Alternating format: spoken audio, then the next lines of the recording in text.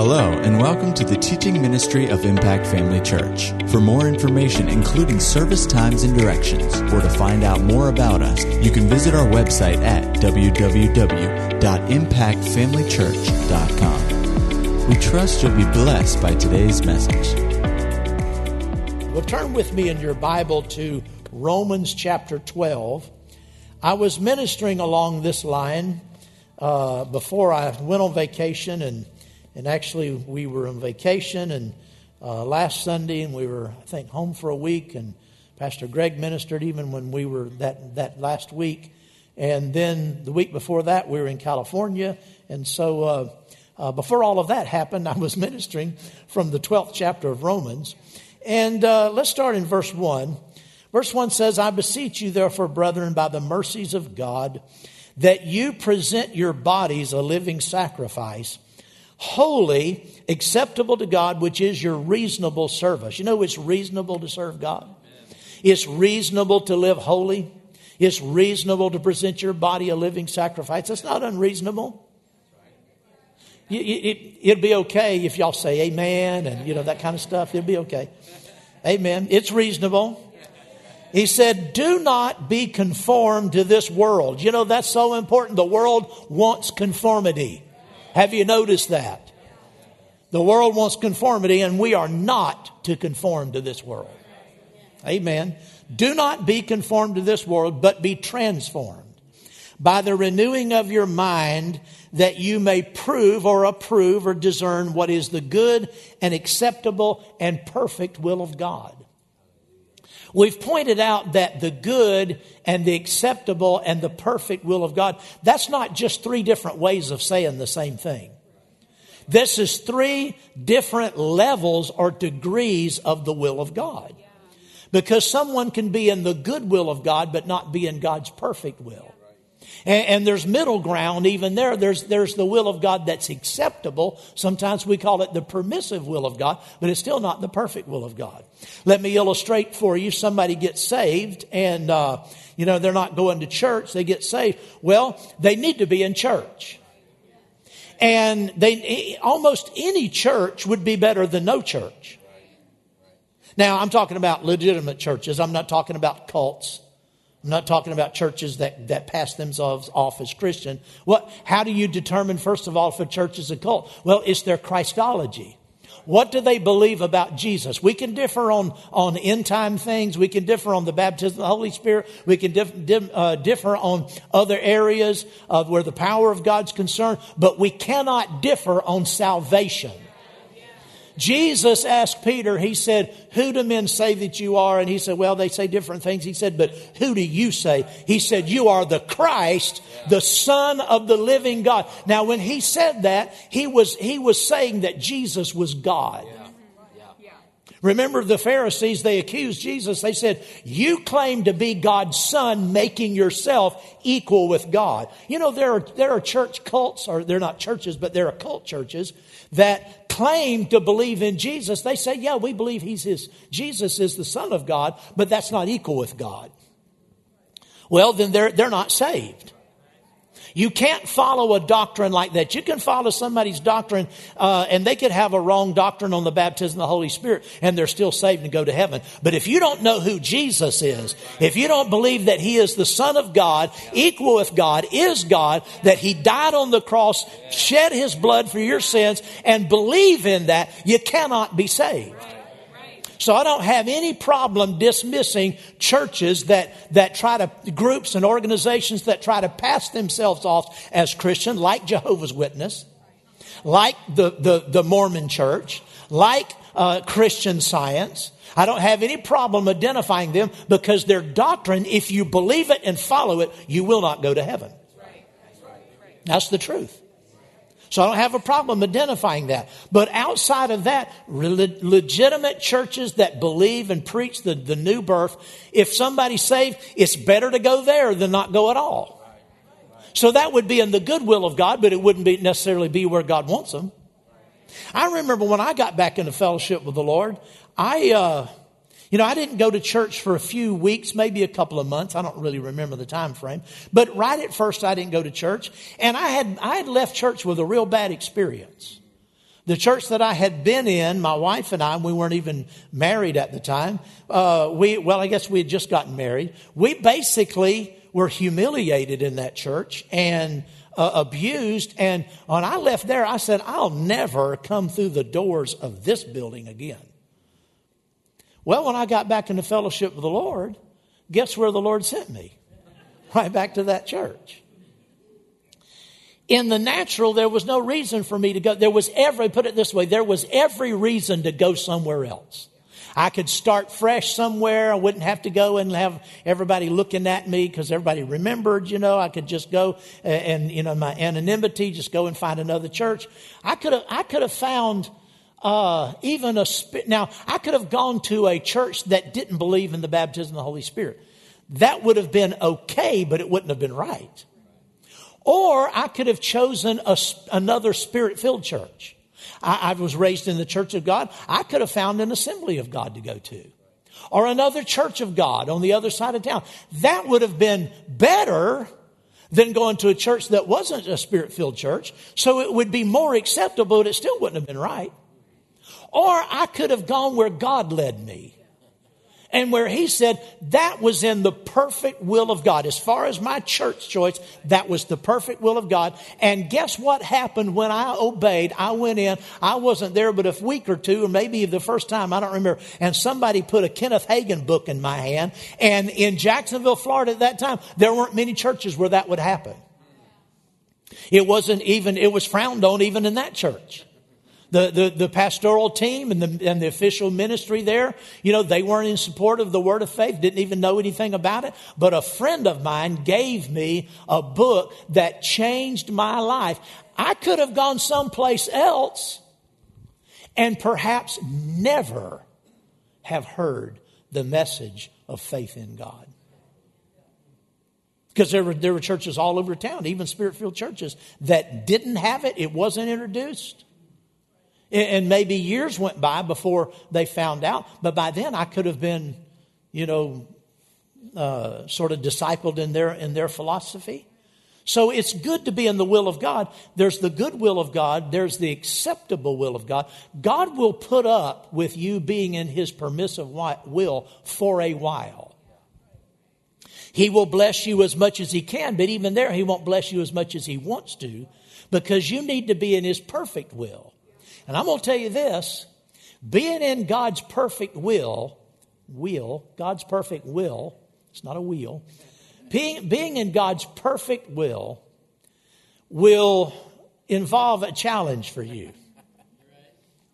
It was a challenge for me to go back to that church. I didn't know anything about the will of God. I didn't really know. I just was led and I went. And I remember going in with a little bit of trepidation, a little bit of hesitancy, like, oh boy, I remember the last time I was here, because all those people were still there. They remembered me. Most of them have known me since I was a child, And I thought, oh, well, here I go. I didn't know there was a revival taking place in that church and that God was moving. So I just obeyed, and fortunately I stepped into the perfect will of God for me at that time. It was a little bit of an effort. I had to swallow my pride. I had to say, Lord, okay, I'll go. If you haven't suffered a little bit where the will of God is concerned, you're probably not in the will of God. If you haven't suffered, I'll say that again. If you haven't suffered a little bit to be in the will of God where you are, then you're probably not in the will of God. Or you haven't grown enough. Because like I said, for a while you can be in the permissive will of God and that'll be okay. But eventually God will ask something of you that you're not going to initially like. It's going to happen. I guarantee it's going to happen. Most people encounter a significant degree of resistance, or they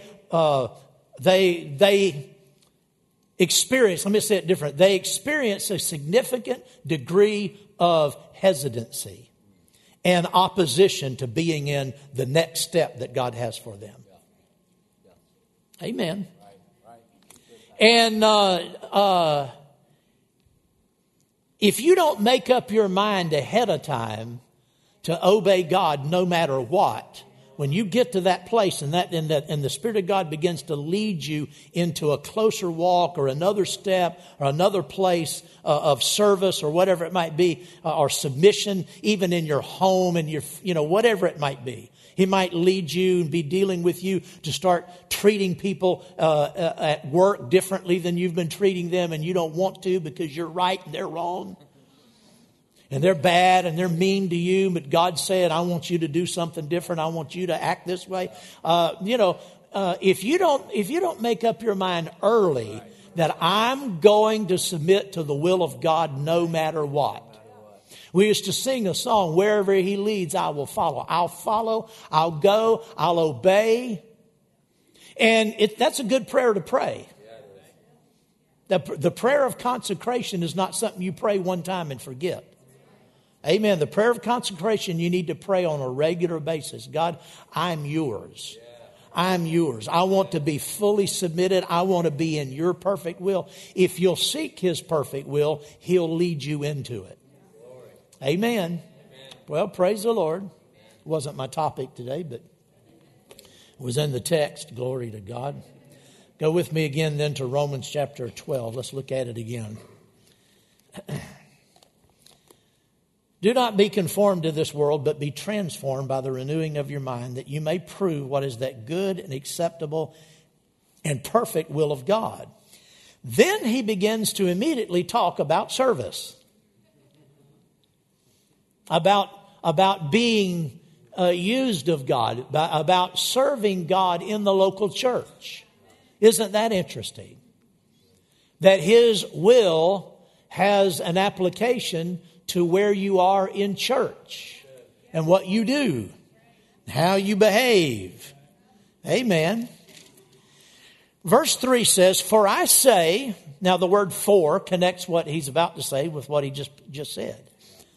You need to discern what is that good and acceptable and perfect will of God.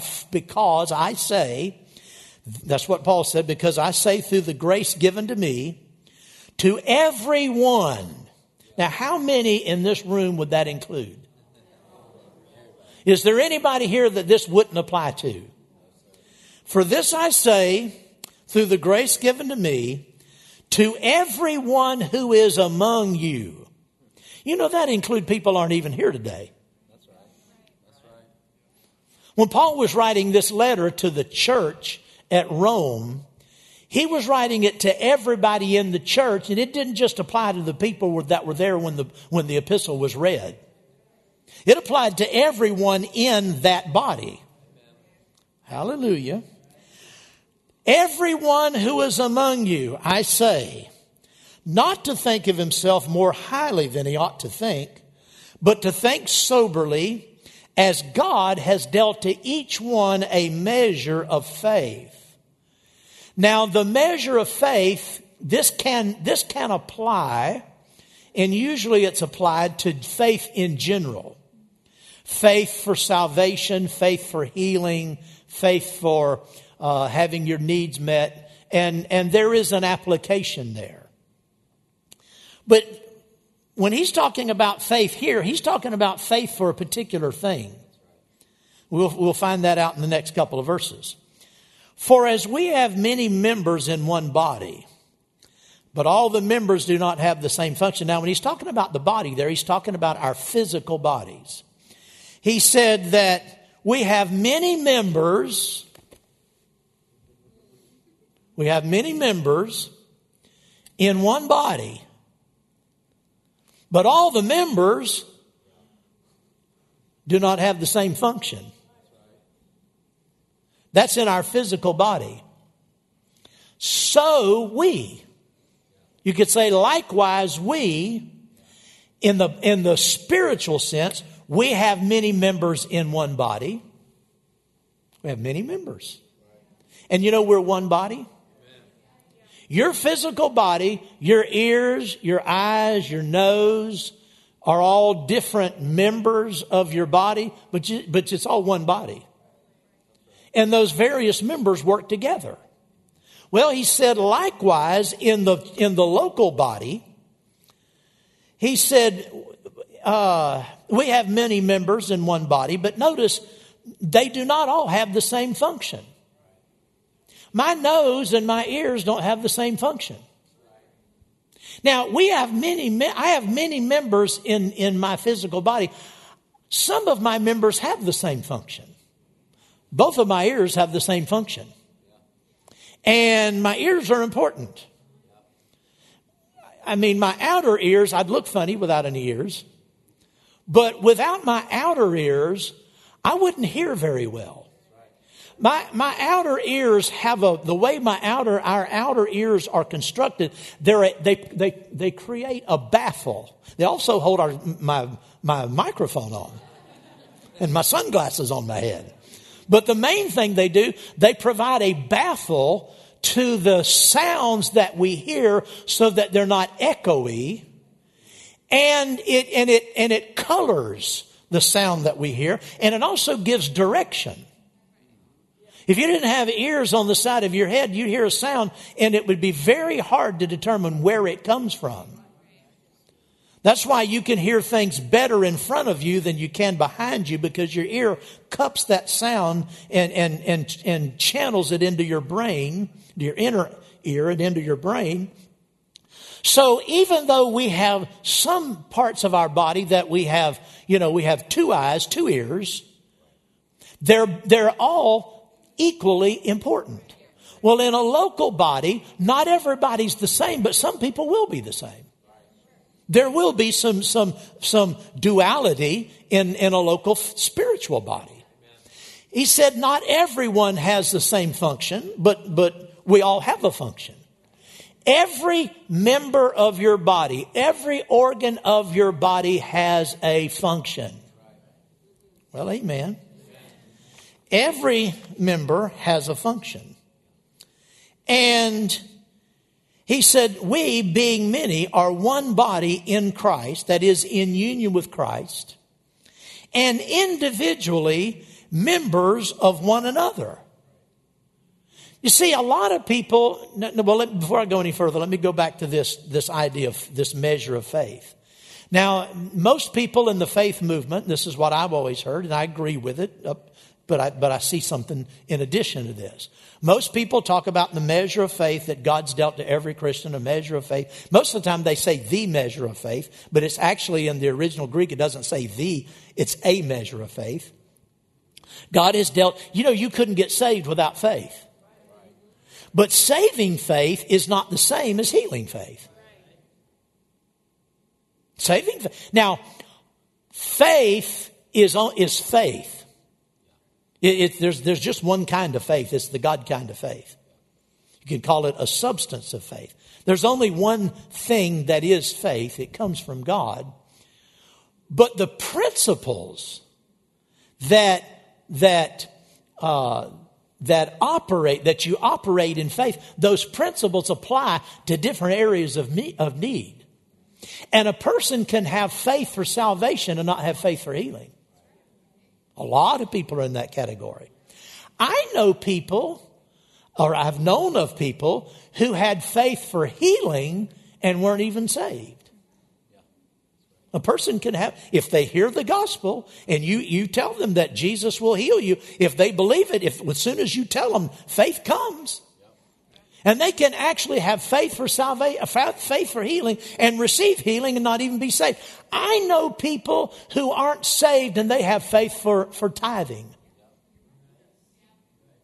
They absolutely believe in tithing. They believe that because their grandma or their parents, somebody down the line not only told them, but demonstrated. Son, if you'll give God the 10th, He'll bless you. You'll always have plenty. You'll never do without. And for whatever reason, they might not even be saved. They just, registered on them, and they've always believed it. I know of people that are in their retirement years, and they don't go to church. They don't make a profession for Christ. But I'm going to tell you what, they send their tithe to a church. And you know what? God blesses them. So you can have faith for one thing and not have faith for another. But to me, now I've never heard anybody preach this but me, okay? This is just the way I see this. Faith as it's used here, this measure of faith, I call it functional faith. Let's read this again. Do not think of yourself more highly than you ought to think, but to think soberly, as God has dealt to each one a measure of faith. For we have many members in one body, but all the members do not have the same function.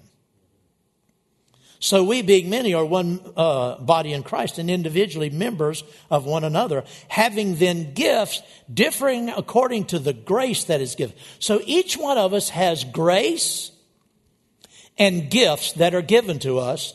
But notice he illustrates it. He says, if your gift is prophecy, then prophesy in proportion to your faith. Faith for what? Faith for that place. See, God gives us all a place, and He gives us grace for that place, and He gives us gifts to operate in our place of service, and He gives us faith to function there. And remember, the principles of faith are the same in every arena. And the same way your faith will be challenged in the arena of healing, your faith will be challenged in the arena of service.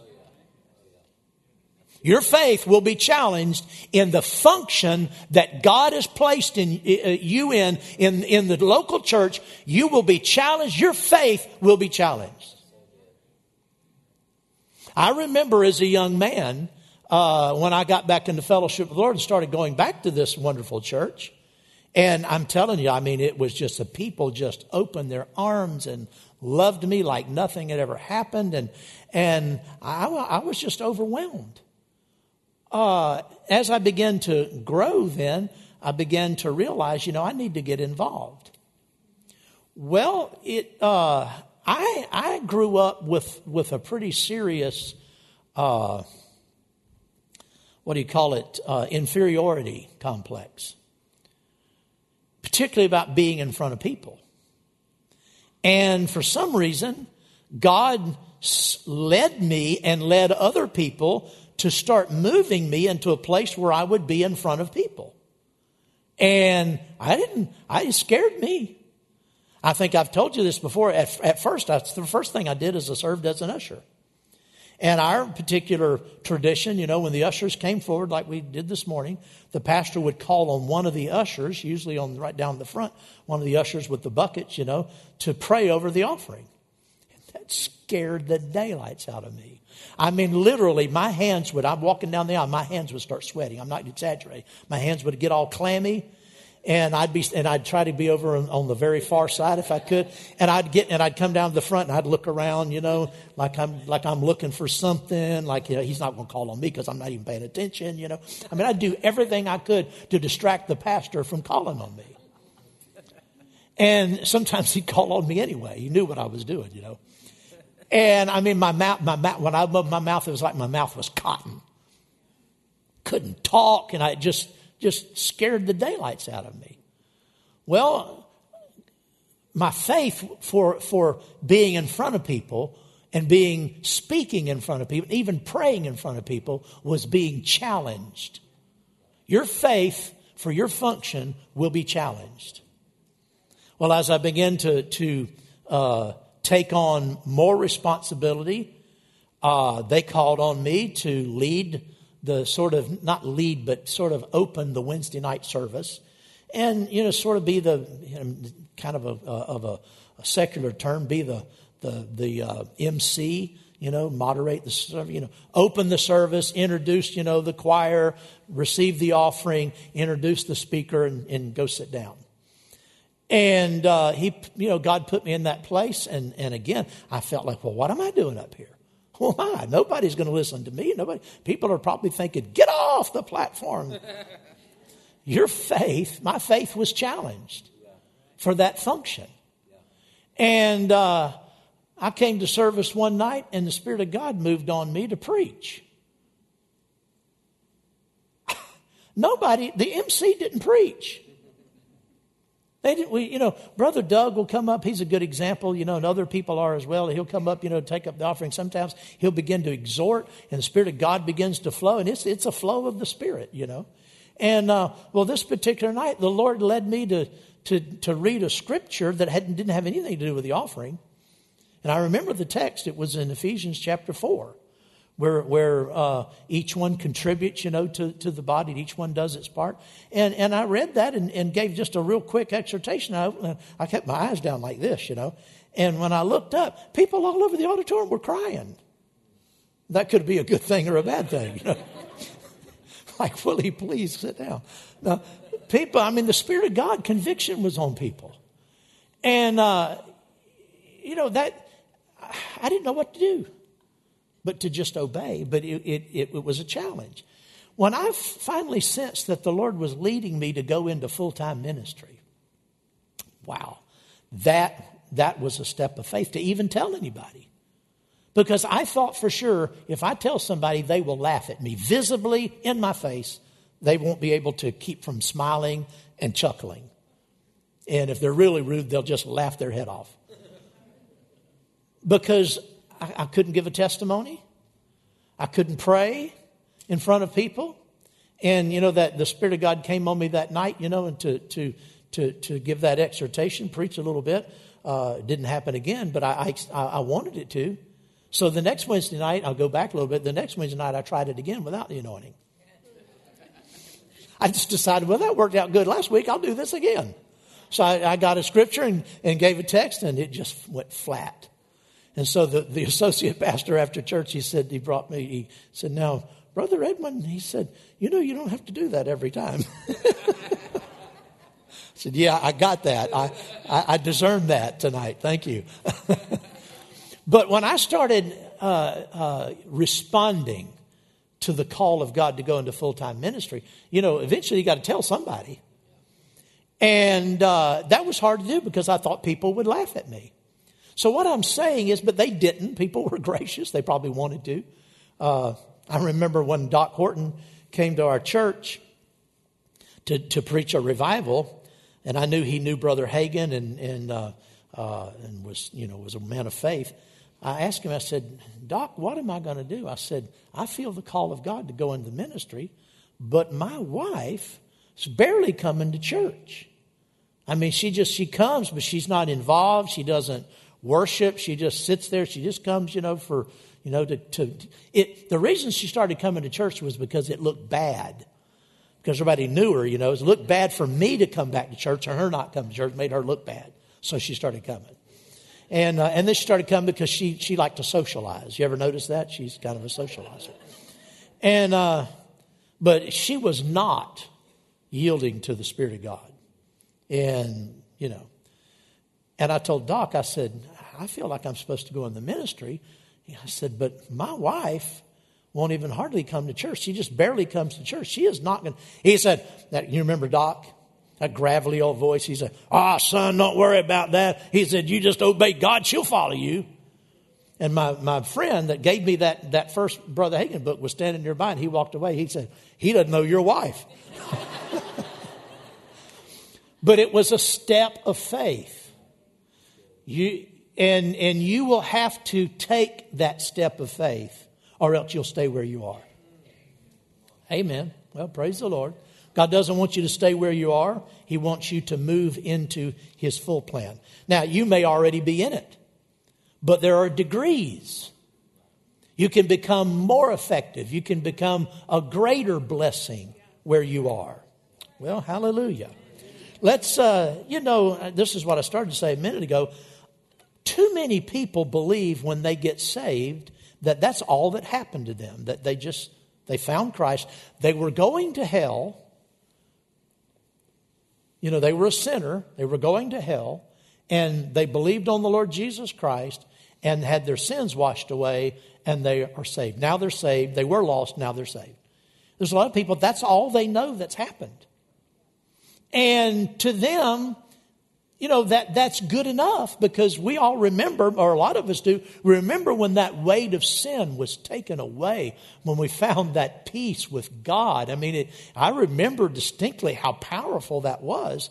And a lot of people think, well, that's just it. And very often people don't see their association with the body.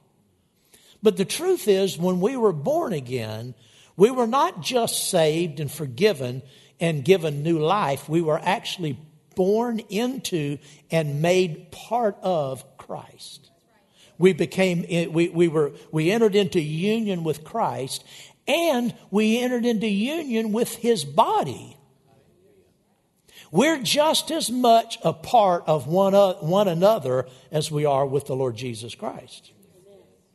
And a lot of people see their union with Christ, all right, and they see their union with the body of Christ, but they only recognize the universal body of Christ. They don't recognize the local church.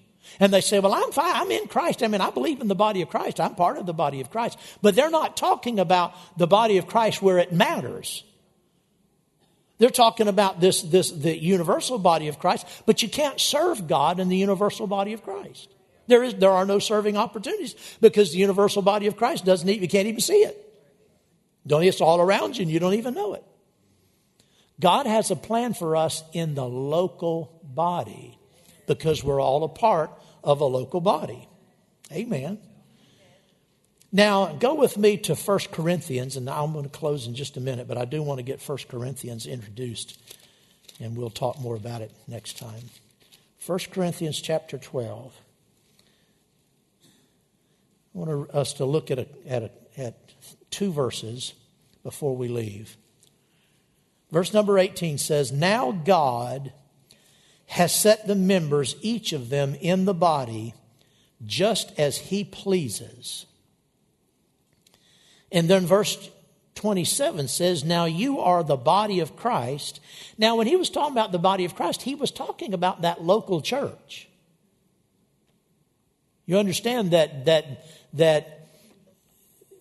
believers in the first century had an understanding of the church as the local assembly. That's their primary understanding of what the church was. So he was writing this letter to the church at Corinth, and he said, you are the body of Christ and members individually. I like the way the older King James reads. It says, and you are members in particular. We're not just general members. We are particular members in the body of Christ. And verse 18 says, God has set each member, each one of them in the body just as He pleased. Now, if you look at the context, he's talking about the physical body, but he's obviously making the parallel, using that to illustrate the spiritual body. Now, the word set, he says, God has set the members, each one of them, in the body just as He pleased. Go down to verse number 28. God has appointed these in the church. First apostles, second prophets, third teachers. After that, miracles, gifts of healings, helps, governments, the variety of tongues. If you go back in verse 28, God has appointed. That word appointed is the same Greek word that's translated set in verse 18. God has appointed these in the church. Apostles, prophets. Do you think an apostle or a prophet or an evangelist or a pastor or a teacher has an obligation to fulfill in the body? It's not up to him or her? I mean, do you expect where I'm concerned as the pastor, Pastor Angela and I together, do you think we have a requirement that we do what we do? And it's not really up to us? And even, can you see that even in times where we found it difficult to do what we're doing, we still had to obey? There have been times in our pastorate that we wanted to quit. I mean, there were times when it was not easy. There were times when people didn't treat us very well. We get treated wonderfully now. But there were times when we weren't treated very well. And people talking about us and saying things and just being ornery.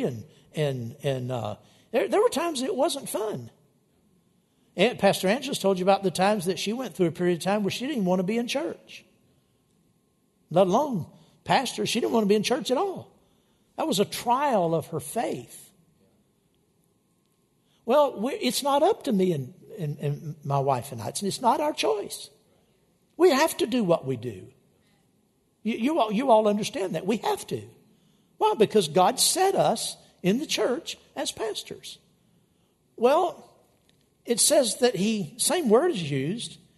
God has set the members, each one of them, in the body just as he pleased. Now, it would have been okay if this text had said, now God has set the members, each one of them in the body as he pleased. That would be a powerful statement, as he pleased. But it says just as he pleased. You use that type of language. You tell somebody, I'm going to do just as I please. What is that? That's emphasis. That means I'm serious. It's a little sassy, isn't it? I'm going to do just as I please. God set the individual members. Does anybody know who that would apply to? Anybody know who that would apply to? God has set the individual members in the body just as he pleased. Well, that means that he's pleased with where he set you. And he's just pleased. Or I've said it like this way, he's pleased just where he set you. Well, if he's pleased where he set you, would he be pleased someplace else where he didn't set you? Would that please him? No, because he put you just where he pleased. So you can't be anywhere else and be pleasing because he put you just precisely, emphatically, exactly where he pleased.